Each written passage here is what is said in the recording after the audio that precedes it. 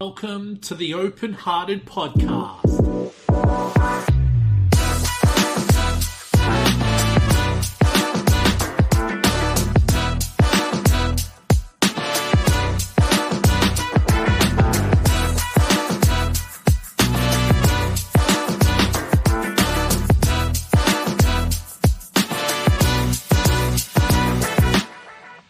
Hello and welcome to another episode of the Open-Hearted Podcast. I'm your host, Will Wheeler, joined with my main man, Photon John. Kev, what's going on, brother? Just suffering in 78-degree humidity, 78% humidity. Suffering. I feel for you, my man. So those of you who may be listening overseas, we are now in the Australian summer. And when it is the Australian summer, it is hot as. So if you're in Brisbane, where Photon John is, the humidity up there is not the best. So I feel for you, man. It's going to be 41 here in Sydney on Friday, so I may be feeling some heat. But then my parents are coming down on Sunday, and it's going to be 20 degrees.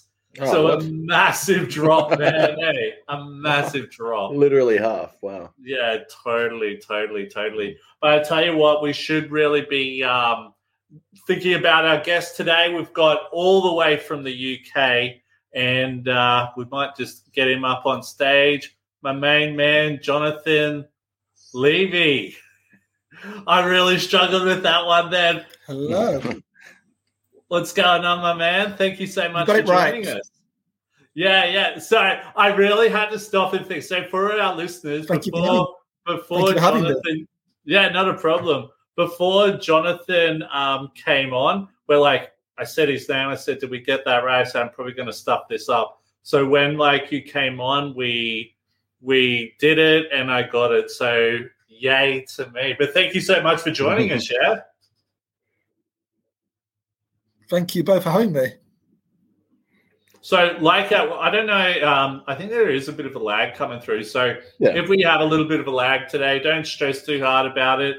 Think about it as if we're doing a live news thing and we're waiting for the news reporter to come back to us. But it should be all good. But to tell you what, for all of our listeners listening, today what we're going to be covering is self-acceptance around dyspraxia. Now, before we get into that, I might just do a little bit of housekeeping here. If you haven't already done so, please subscribe, like, and follow to all of our social media platforms. We're on TikTok, Facebook, Instagram, X, Twitch, YouTube, and LinkedIn. And you can also check us out on the openheartedsociety.com. Please subscribe to our newsletter, check out our past podcasts, and please check out some of our past articles that we have written. Photon John, you ready for this, brother? I am ready. We haven't touched on dyspraxia a lot, so I'm keen to learn. Yeah, man. So, Jonathan, I think,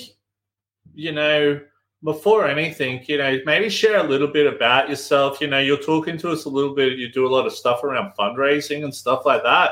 Really love to hear a little bit about yourself. And then, let's get stuck into this.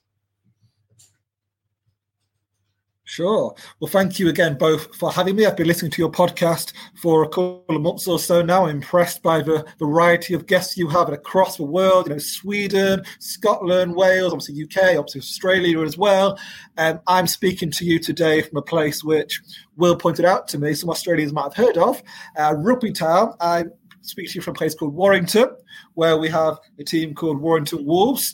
But the reason I'm here today, I'm 32 years old. I have a lifelong condition called dyspraxia, as just been alluded to. And dyspraxia I've long kind of regarded as almost like a forgotten relation, say, compared to conditions like autism, dyslexia, ADHD, and others. Dyspraxia, in simple terms, affects fine and gross motor skills. So that's things like organization, thought processing, speech, lots of physical things can be difficult.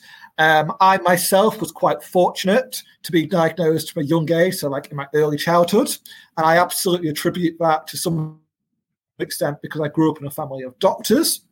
So I was quite blessed in the respect that meant I got quite a lot of support, which I didn't always like, but nevertheless, I got support in, say, education, in school, etc.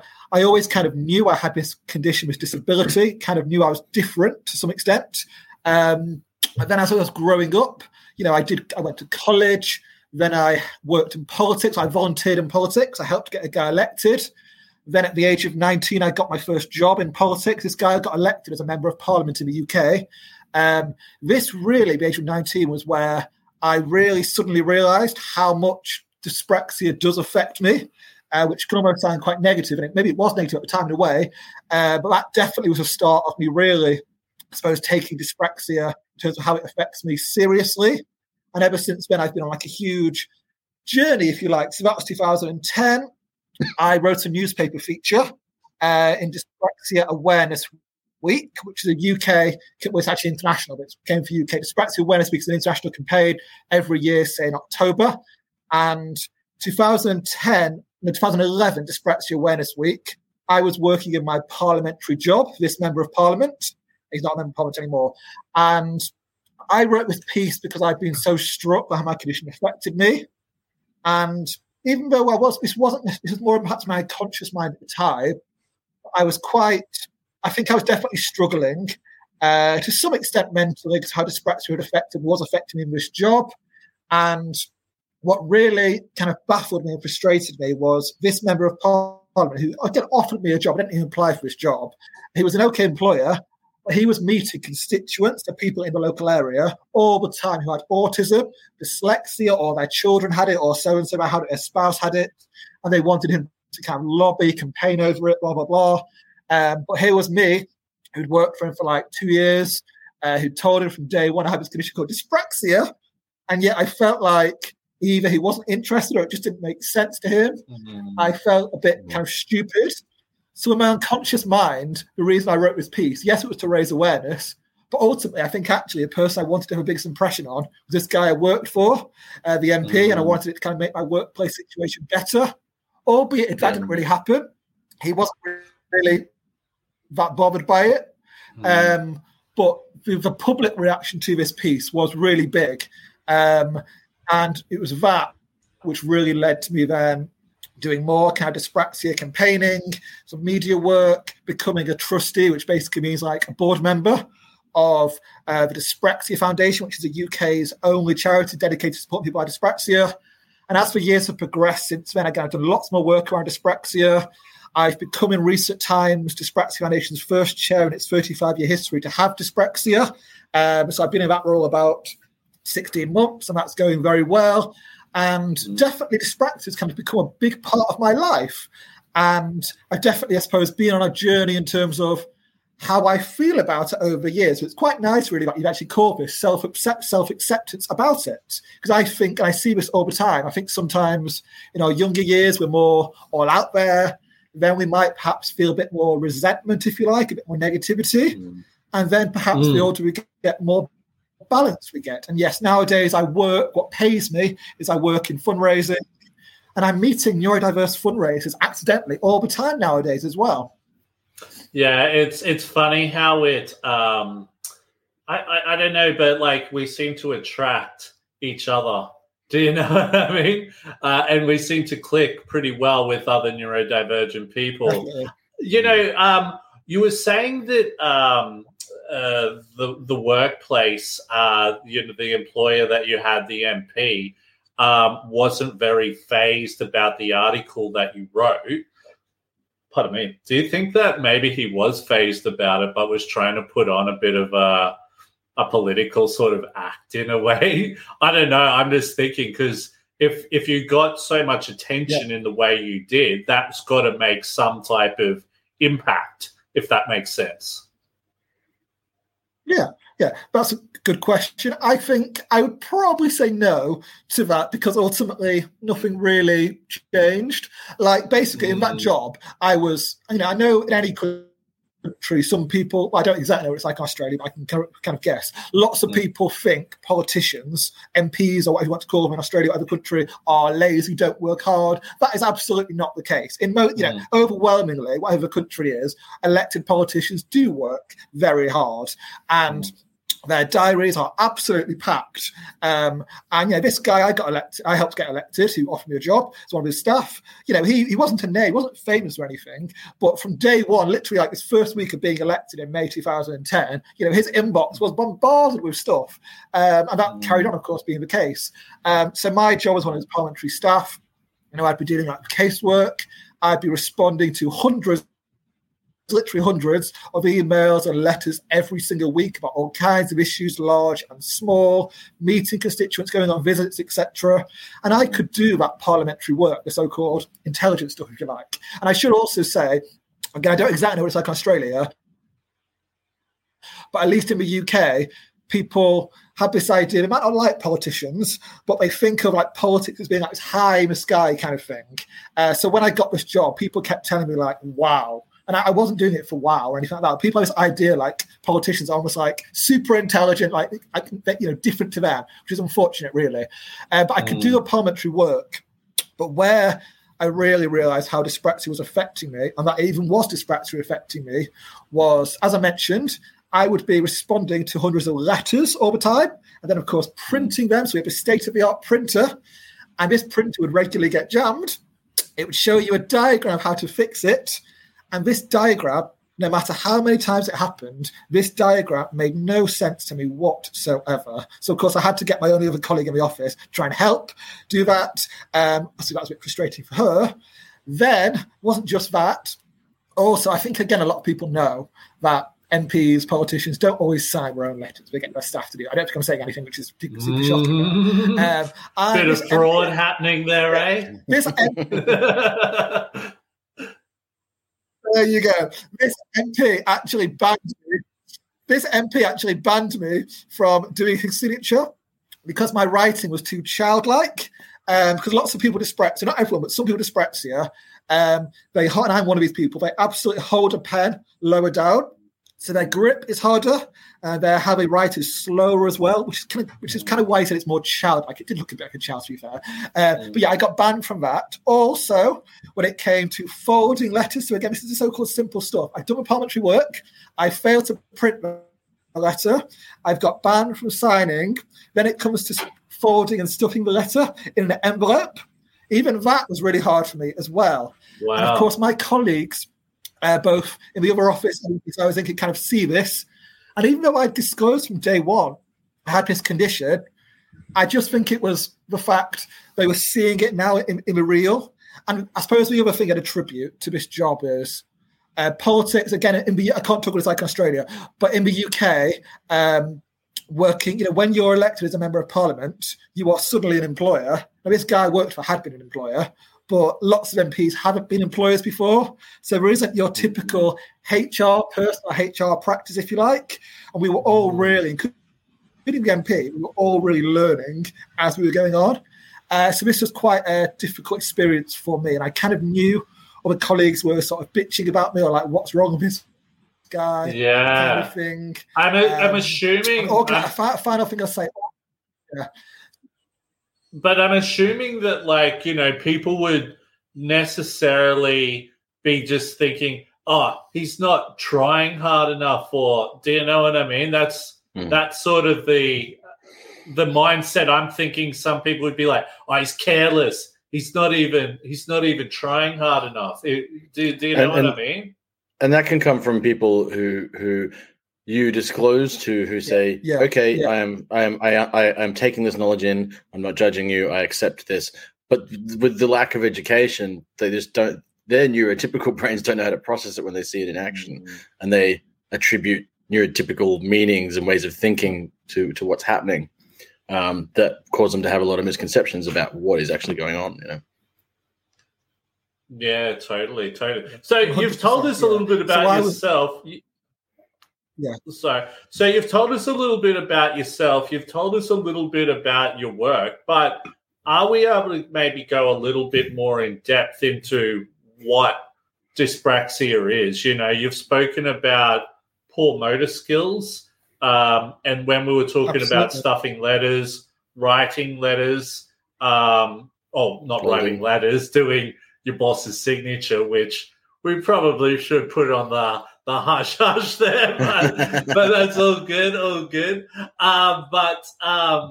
So what is it exactly? So let's pretend like I'm an employer who doesn't know anything about it. What would be, what do we need to know, or what would you like people to know about it?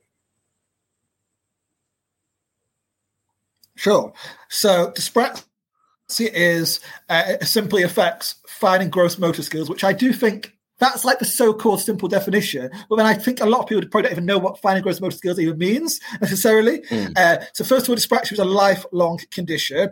One thing I almost always say when people ask me kind of what dyspraxia is, I say it's basically kind of in the middle of autism and dyslexia.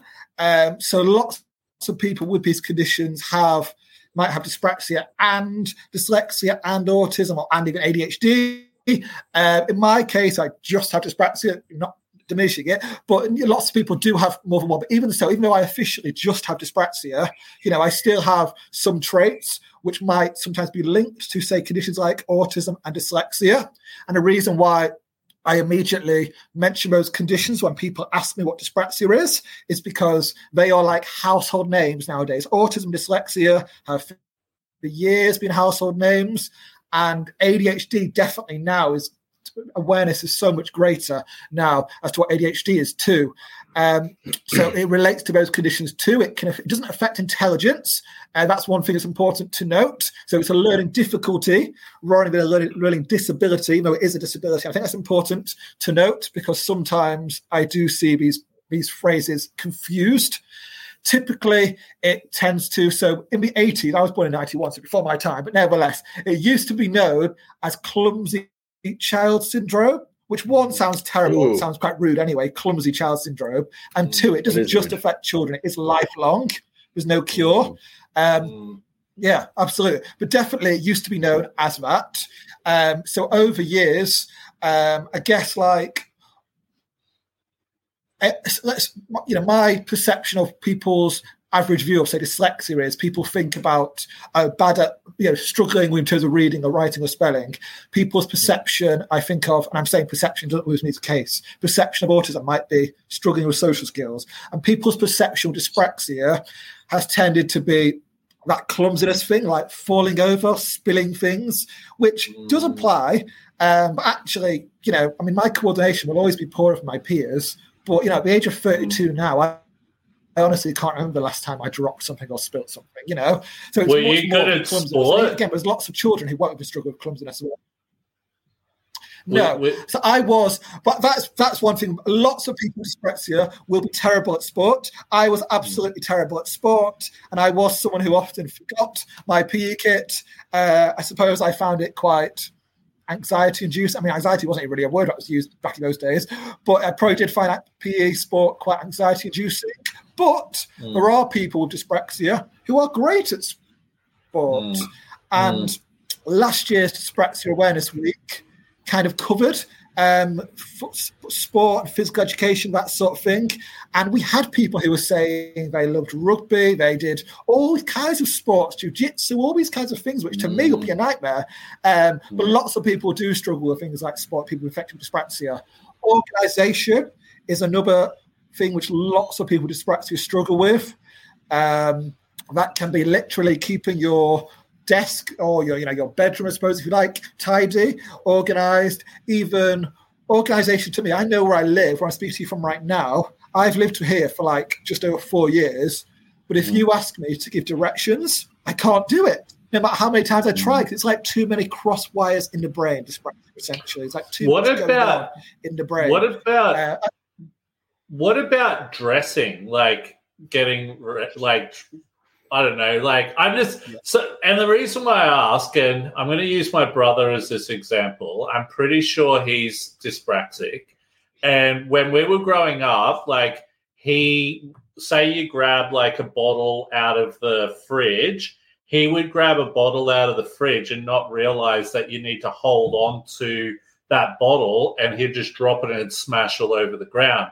His handwriting was like, you would say, like, it looked like a kindergarten's handwriting way up until, it's a lot better now, But when we were in sport, he just wasn't the best. And, you know, when he would get dressed a lot of the time, he's a lot better now, by the way, I should say, you know, he would always be missing buttons, or he was an interesting dresser. Let's say that much. Is that a thing as well, do you think? Yeah. Yeah, that's a great question. Absolutely, yeah. I mean, it's one of the things I don't really mention dressing nowadays, I think, because I'm just kind of so beyond it. But absolutely, yeah. When I was younger, definitely I struggled with, you know, doing buttons kind of thing. Even nowadays, like occasionally when I have to get particularly dressed up, like, you know, to go to a dinner, fancy dinner or whatever, like bow tie. I mean, some of these things, to be fair, can be difficult for the only one. But, you know, bow ties, whatever, even doing a normal tie can be very difficult for me. I tend to avoid it. But yeah, definitely dressing, again, especially in younger years, can absolutely be difficult too. And again, like other conditions, I think the older you get, doesn't necessarily mean you're absolutely never cured, but the way things can affect you can be different. So definitely in my younger years, even though dyspraxia is not just clumsiness at all, you know, I did struggle mostly probably with anything to do with coordination or anything at all physical. Then in my early working years, it was probably more around being organized, being on time to things, because lots of people, issues like mine, struggle with timekeeping, that sort of thing. And now, at the age of 32, so I feel like I'm probably into like another chapter of my working life now. I'd say the thing I'm most aware of in terms of my condition is probably fatigue in terms of balancing things in my mind more, in terms of being so well, I'm balancing so many plates, got different titles, etc. I definitely feel how I operate in terms of hours, even times I work, is often different to my peers. That's okay. So, like, conditions can affect people the older they get in different ways. But yeah, dyspraxia is a spectrum. One other thing I like about dyspraxia is it can also affect speech too. And because, as I said before, I was fortunate to be diagnosed younger in life. I got occupational therapy, physiotherapy, speech and language therapy. Again, these things don't cure you; they help you get better. But even today, even as I speak to you right now, I might be able to speak clearly, but I absolutely have to particularly focus on my pitch, my tone, and my intonation, and that's very common with people with dyspraxia too. So it can affect people's speech too. It's interesting because listening to you, what you're speaking about, that sounds like my brother big time. I'm pretty sure when we were younger, he had big problems with speech. But this is the thing as well. Now that he's older, like he's almost 40, he, you know, I think he's definitely found a lot of would you say he's gotten better? Have you found you're got a lot better than what you were when you were younger?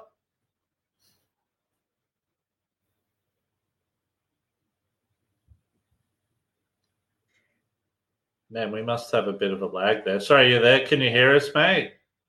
Yeah. I heard you say your brother he's found when he was younger.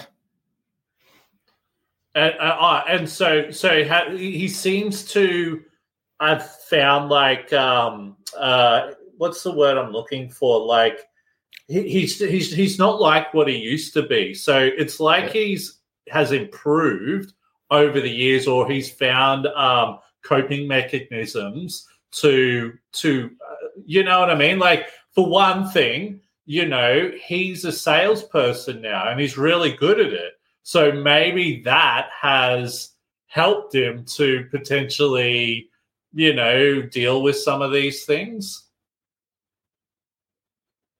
100%. Yeah, I get that. And one thing I'll add to that, absolutely, I agree. And that's another, you know, often typically associated trait of conditions like dyspraxia, but again, it's similar conditions too, struggling socially. And absolutely, you know, I struggled socially when I was younger. I was someone who had like maybe one close friend. I really massively struggled in groups.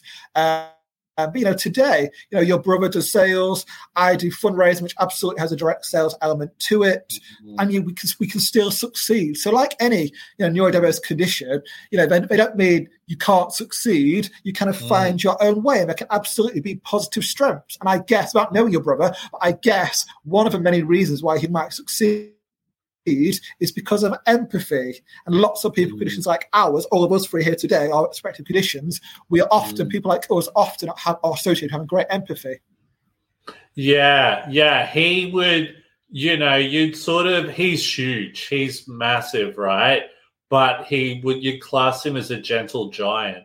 Do you know what I mean? So people like him. So that's a really good thing. People are like, man, I would work for him because he's exactly that. He's empathetic to people, and he can really work in with them, and people like him because of that. He's not one of those salespeople who would, be like trying to push a sale onto you. He's really good at building relationships, but he's also immediately likable. Yeah, exactly. So I think that works in his favor. It definitely works in his favor in what he does. Absolutely. That's a gift. Totally. So, moving on from what we were saying, now, what is it that you think society doesn't understand about dyspraxia? So I think we've sort of covered a little bit in regards to, we can see there's some really great things here, but how can society understand those things? Sure, absolutely. Well, firstly, I would say what surprises a lot of people is officially dyspraxia is thought to affect between 5 to 6% of a population. You can easily find that fact online, and people are very surprised by that because that's actually more than conditions like autism, which have so much greater awareness. And breaking that figure down, that means the 5 to 6% figure means typically in every classroom, so every school classroom of 30, there is likely to be at least one student pupil who has condition dyspraxia. Now, they may not, I guess they probably won't be diagnosed, but that really shows you how much more common the condition is than many people realize. I would say also, I'm someone who, as I talked about, I've done lots of dyspraxia awareness raising for like more than a decade, probably like 12, 13 years now. And even now, occasionally, when I mention the word dyspraxia to people, occasionally someone replies with, "Do you mean dyslexia?" Which is just bizarre. No, absolutely not. Dyspraxia is its own standalone condition. Yes, it relates to these conditions, but it's its own condition in itself. And I would say with dyspraxia, answering the question in terms of what I don't understand, there's still people who have heard of it, because more and more people have heard of it nowadays, even though their knowledge isn't great. It does come down to the clumsiness thing. They have perception of what someone with dyspraxia looks like, or how they might be socially. But it can be so much more than that. Like I said before about like too many cross wires in the brain. Processing thoughts. Myself, I'm chairman of the Dyspraxia Foundation. I've got experience running a business. I'm chairman, it sounds like I'm bragging, I'm not. I'm chairman of Europe's largest professional fundraising event. I've been elected in politics before. I've run a business, multiple things. So I can do lots of the complicated things. But for me, lots of the simplest things are the most challenging. And probably day-to-day, I live independently where I speak to you from now. But, still for me, lots of the things many people just take for granted as really simple things are the things I often struggle with. And, you get people, again, this is not unique to dyspraxia, conditions like yours and others as well. People have this perception of what someone looks like if they're disabled, which, again, is a lot of it's unintended ignorance. I think really answering a question, dyspraxia is a spectrum, and one person who used to serve alongside on the Dyspraxia Foundation board with me used a phrase I'd never heard of before. When you met one person with dyspraxia, I think we've just frozen condition up to the others I mentioned, autism and dyspraxia. Am I back? Yeah, you're back, my friend. You're back. It's just coming a bit in and out, but you cut out part way through the saying that you you were saying. You said you've met one dyspraxic person. Okay. I'm assuming you've met one dyspraxic person, right? Yeah. When you've met, exactly. Which sounds quite simple, and I think that's partly why raising awareness is quite difficult, because it's sort of we're having a few technical difficulties there. Hey, Jonathan, just out of curiosity, do you have many other tabs open on your computer? Yeah. If you close down some of those tabs, sometimes that can make it a little bit better. Mm-hmm. No, this is the only one open. Oh, okay. So you just must have a bad connection there. We'll put it down to the cold weather, mate. There's only a tab open at present. Oh, that's all right, mate. That's okay. Cool. But, out of curiosity... Do you blame it on something else? Yeah, because you're my only tab open. Your best tab open, I'll blame it on the cold weather over there, mate. That's the reason why it's, really crap at the moment. But it's all good, mate. You're doing really well. Now, where would you like to see the conversation go? Sure. So, in terms of dyspraxia, and again, this is something I know particularly from my role with Dyspraxia Foundation, yes, people get in touch with us for all kinds of reasons, whether it's childhood things, parenting, relationships, all sorts of things. But workplace seems to be a huge thing. Employment seems to be a huge thing in terms of lots of people, they might get a job. Of course, in many cases, they do get a job. But for lots of people, holding down a job is so difficult. And I've met many people over the years who have really had horror stories in employment. They've gone from one job to another job. And often I think it's not necessarily employers being outright bad employers. It's them not knowing how. Again, I know I can see. I don't know if you can hear me. Can you hear me? Yeah. All good. Can you hear me? Okay. Can you hear me now? I'm back. Yep. Okay. Apologies. I'm not sure why we're having difficulties. But I would say, okay, fine. But I would say in the workplace, it's really difficult for lots of people holding down jobs, lots of people knowing how to talk about their condition and how to, I suppose, put across the positive traits whilst being realistic about the difficulties they may face. And, nowadays we live in a world where people are talking about EDI, equality, equity, diversity, inclusion all the time. But actually, I feel like lots of workplaces aren't set up still for lots of people who are neurodiverse. And in this day and age, especially in the last few years, what's happened in the world, flexible working has become a far greater thing nowadays. And I still believe, again, this is me speaking personally, but I believe there are still lots of workplaces which have rules they don't need to have in terms of a one-size-fits-all. And this idea that everyone has to start working at the same time, or everyone has to, follow the exact same rules, I don't think is always right. So I think absolutely one thing we would like outcomes to be greater on is in terms of employment. People holding down, being able to hold down jobs greater and having genuinely more supportive employers. And of course, to be more supportive, I think employers should make a greater duty of looking into conditions and finding out how they can actually affect and what they can do to best support them and retain them. Because, often people with conditions like ours, ADHD, dyspraxia, dyslexia, whatever, autism, whatever, often can prove to be really great and really loyal employers. And I mentioned my job in politics.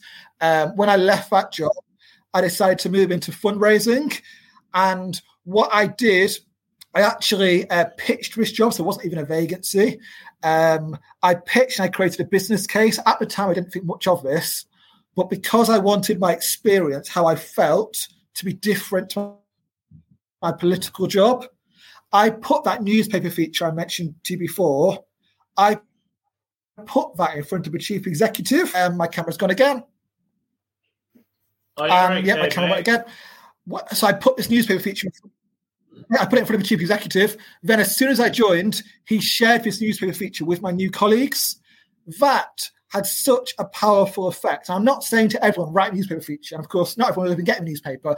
But the fact that something was in writing and my colleagues saw it from day one, I still attribute a decade later to be one of the best things I ever did. Because straight away, I think there's something about things being in writing which had a really powerful effect. So my colleagues from day one had an idea. I had this condition and it might affect me in this way or that way. So understanding was greater. And I felt this job was still, my 4 years in this job was still probably the happiest experience of my life, work professionally, because I was treated with such respect. I felt people cared about me and were really interested in me, and my confidence rocketed. I saw Will's face light up when you mentioned the workplace, because you're in his wheelhouse now. But yeah, it is. We talk a lot about that. I find every neurodivergent person I meet from all over many different spectrums, they all want to work and be productive, I think. But the workplace, as well as many other places in life, but the workplace in particular can be quite difficult when it's. And I think probably we want to work, but we want to be given opportunities. We want to be given opportunities where we can prove what we can do, or maybe we don't do it at the same level as someone else, but we still can do it. I remember, if we're talking about, so say, for example, in education, there's been a few times where I've said, look, I'm dyslexic, I'm ADHD, and the teachers turn around and go, look, I'm not just going to give it to you. And it's like, I don't want you to just give it to me. What I want you to do is teach it to me in a way that I understand and support me during that, not just think that I'm trying to get out of this, because I'm not. I really want to work towards proving what I can do, type of thing. And, that's the same in the workplace as well. I think we've got a bit of a lag there. Right? So sorry, my man. Yeah, I heard that. Yeah, cool. So I heard that. Absolutely. What's that? No, I just said definitely. I agreed with you. It's just there's so much of a lag. We're sort of like, is he nodding and waiting to say something? And then it's like, okay, no, he's finished. But, moving on from what we're talking about, what did you find to be the most valuable resources to help you to develop? So obviously, you've connected with the right people. That's probably been a really great resource. But let's say if there are people listening, what could be best for them? Yeah. So again, around a decade ago, on the side to what I was doing, my main source of income, I joined a network marketing company. Network marketing is it's an additional way of earning money. And now this company no longer exists. I'm not going to go into which detail about this company, but basically I was doing it was basically like a home shopping business I was doing. And the person who introduced me to a business was called a sponsor, not financial. Basically, they're called a sponsor for some reason. It's like a mentor, if you like. And I was 21, 22 then, and they told me, read all these books, or listen to all these CDs. It was all personal development. And at the age of 21, 22, it's quite obvious what it is really, but I'd never heard the phrase personal development before. And so I did. I was a sponge for knowledge. I did everything they told me to do.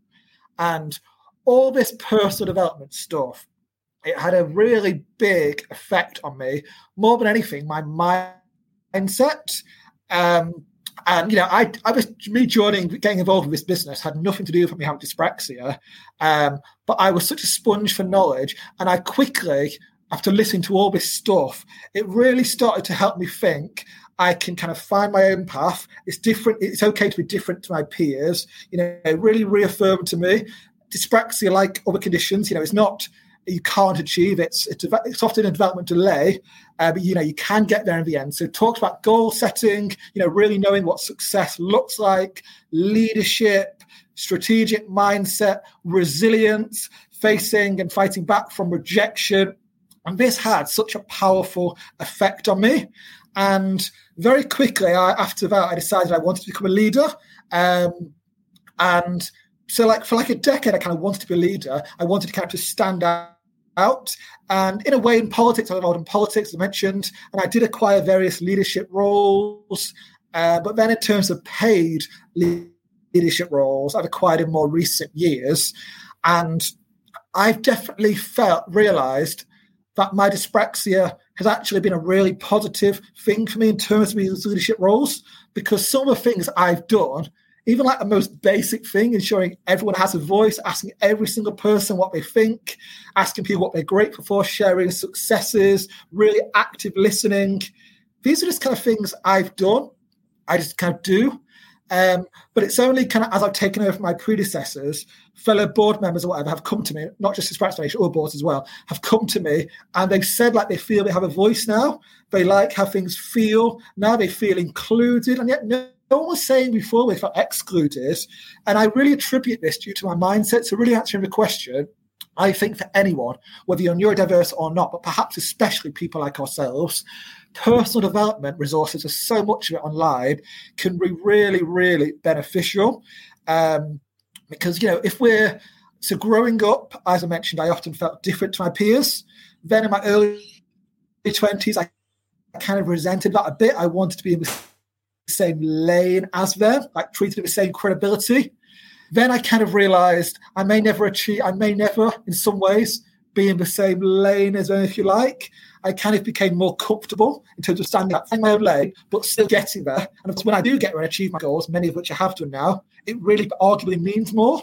So I would say for anyone, particularly perhaps people like ourselves, really investing in yourselves, becoming clear on your goals personally, professionally, really honing in on that, I think is really important. And people with dyspraxia, ADHD, autism, whatever, can be fantastic leaders. There's this myth, I think it is a myth in society, people are born leaders, all leaders are a certain way. And again, working in politics, I did think all leaders are rich, they're all really strong and angry in some cases.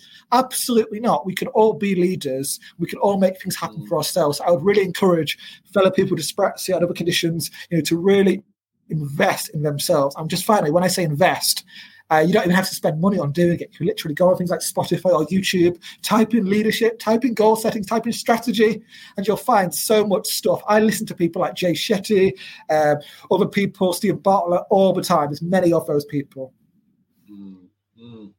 Yeah, no, that's some really good advice, actually, and I think that's really helpful for people just to be able to see, I suppose, the journey you've taken and how that can possibly help.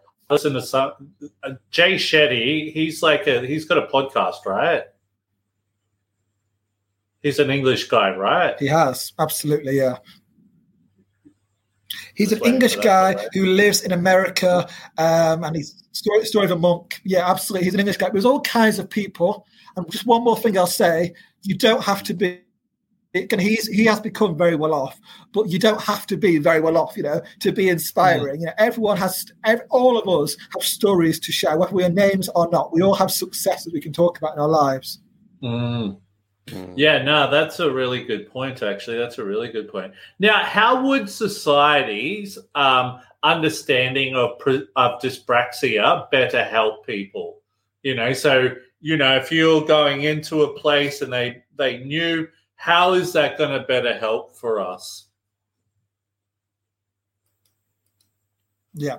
Well, I would say with EDI, which equality or equity, diversity, inclusion, in general, I would say, again, including things like dyspraxia, there's actually, a lot of people don't seem to realise, but there is evidence of this in society. There's an economic business case for taking on people who are neurodiverse and other different backgrounds as well. They can make for stronger workforces, greater retention of staff, thinking outside the box. That's a phrase often used in neurodiversity land, but really, different forms of thinking can be really powerful. I think ultimately leads to better decision making too.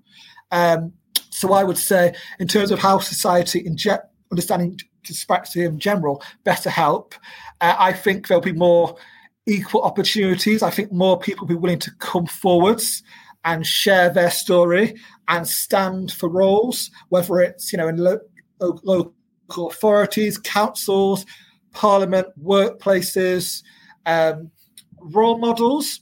So again, I've talked about, I was someone for years who longed to be a leader, and I couldn't find, I don't think I did find a single openly dyspraxic person who was a leader. And whilst it wasn't a huge issue for me, it was probably quite frustrating. Like the most famous celebrity, if you like, with dyspraxia is Daniel Radcliffe, who's Harry Potter star. Now, obviously, he's made lots of money. He's about my age. But, personally, I couldn't care less about Harry Potter. Can you hear me? Yeah. All good. Okay. Personally, I couldn't care. Yeah, right, thank you. Personally, I couldn't care less about Harry Potter. Secondly, he's an actor. How many people are going to become actors? I was longing for like a neurodiverse leader, and I couldn't find someone. That was kind of quite frustrating. It wasn't a huge issue. It was quite frustrating for me. And I guess it did make me think, will I ever be able to become a leader? Because I can't find someone like me.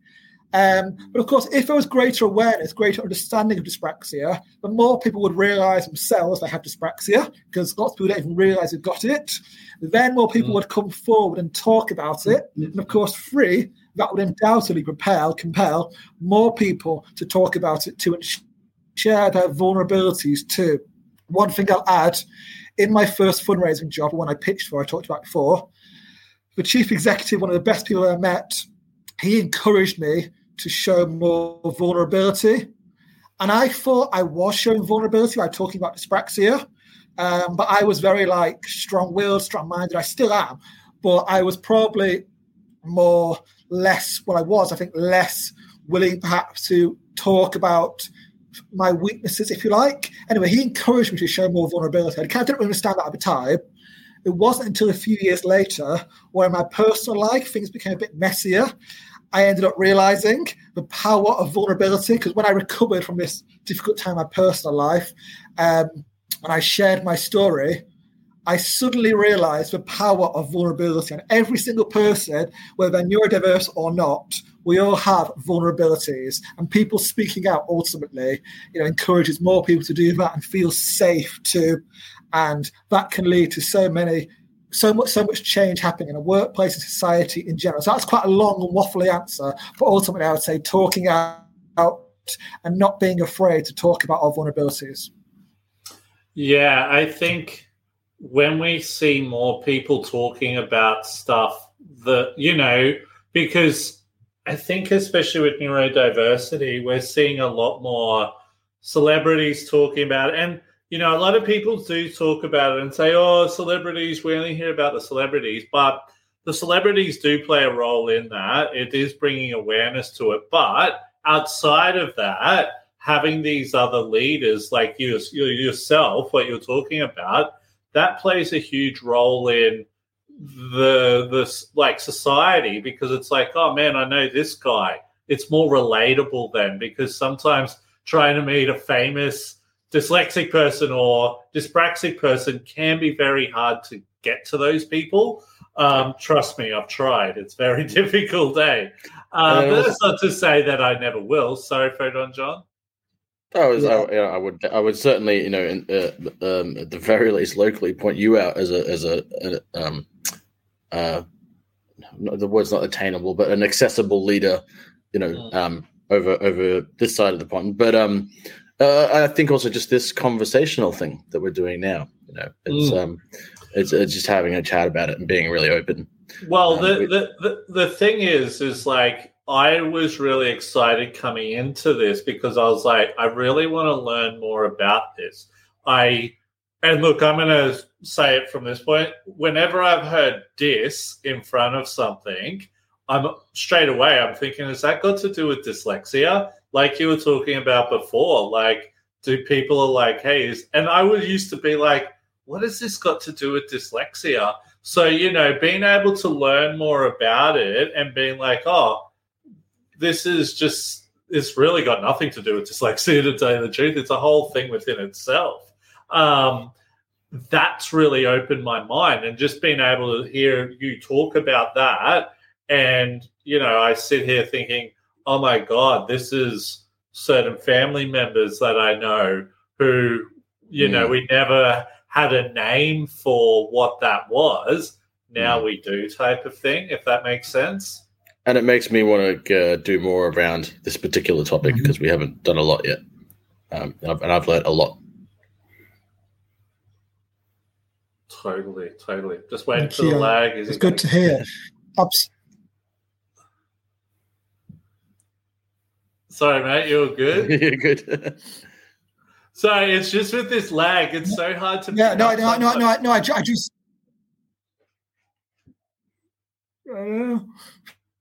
Frustrating, isn't it? Yeah. No, all good. But, thank you so much for coming on. Now, if anyone was interested in connecting with you or to learn more, where would you say would be the best place to connect with you?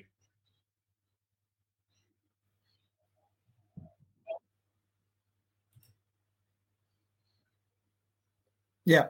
If people want to connect with me and find out about my work, individually speaking, they can find me on LinkedIn. That's Jonathan Levy. I connected with you, of course, via LinkedIn as well. So you can find me on there. The charity I'm chair of, we support people in the UK, so not Australia, but nevertheless, our resources are looked at by people all across the world.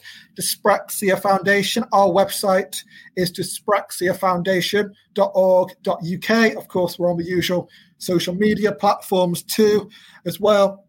And I'll just say, if you want to find out more about dyspraxia in general, regardless of where you're based, if you look up dyspraxia online, you will find a wealth of resources. As I've talked about today, dyspraxia is much more common than people think, and there's lots of success stories, lots of positive traits. Life can certainly be difficult for conditions like people with conditions like ours, but there's lots of positive reasons as well, lots of positive attributes too. But dyspraxiafoundation.org.uk is the charity's website, and myself, Jonathan Levy, I can be found on LinkedIn.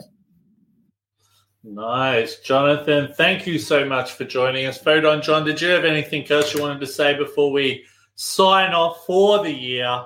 I think I may go and talk to the person who diagnosed me after this. Oh, really? Yeah. Why is that? Some interesting, relatable stuff in here that I didn't know about. So. Oh, you think you might be dyspraxic? Like we said, there's some crossover, so maybe not, but it might be worth looking into. Yeah, interesting.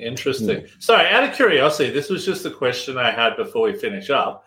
Was it difficult for you for driving? Or do you drive? Yeah. Just wait for that. Myself, yeah. I actually can't answer your question. Yeah. If that's a question for me, I actually can't drive. I say I can't drive. The truth is, I always knew, I was absolutely certain, other people told me to, learn to drive because my coordination is so poor would be extremely difficult. But because of my first job, it was close to where I lived. I didn't need to drive. I kind of put it off. And the place I live in happens to have good transport links anyway. So it's just one of those things. The order I've got, I've never really felt I needed to. And I feel like now, if I was to learn to drive now, I could try in an automatic, which might be easier for me, but I think I'd still struggle. And I think the order I've got, the more frustrating it would be if I did try and learn now, because I'm kind of used to not managing. But yeah, lots of people with dyspraxia do struggle to drive. I don't manage to pass. But then equally, there are some people who do manage to pass. But yeah, I've never really tried to learn because I was certain I wouldn't succeed. But it's never been an issue for me. I'm in exactly the same boat. So. Yeah, no, it's interesting because my brother, he picked it up pretty well. He seemed, from what I can remember, that was a long time ago, but he seemed to pick it up pretty well. So I think that's a really good example of you meet one dyspraxic person, you've met one dyspraxic person, we're all different type of thing. But in saying that as well, whereabouts you live in like the world, I got to admit, there's a lot of people who don't have driver's license because public transport is just more commonly used. Yeah. Totally. Cool. Anyway, let's sign off for the year. Thank you so much, Jonathan, for coming on the podcast today. My name's Will Wheeler, joined with my main man, Photon John. This is the Open Hearted Podcast, signing off for the year. Until next time, until 2024. Till next time. See ya. Welcome to the Open Hearted Podcast. Oh, shit.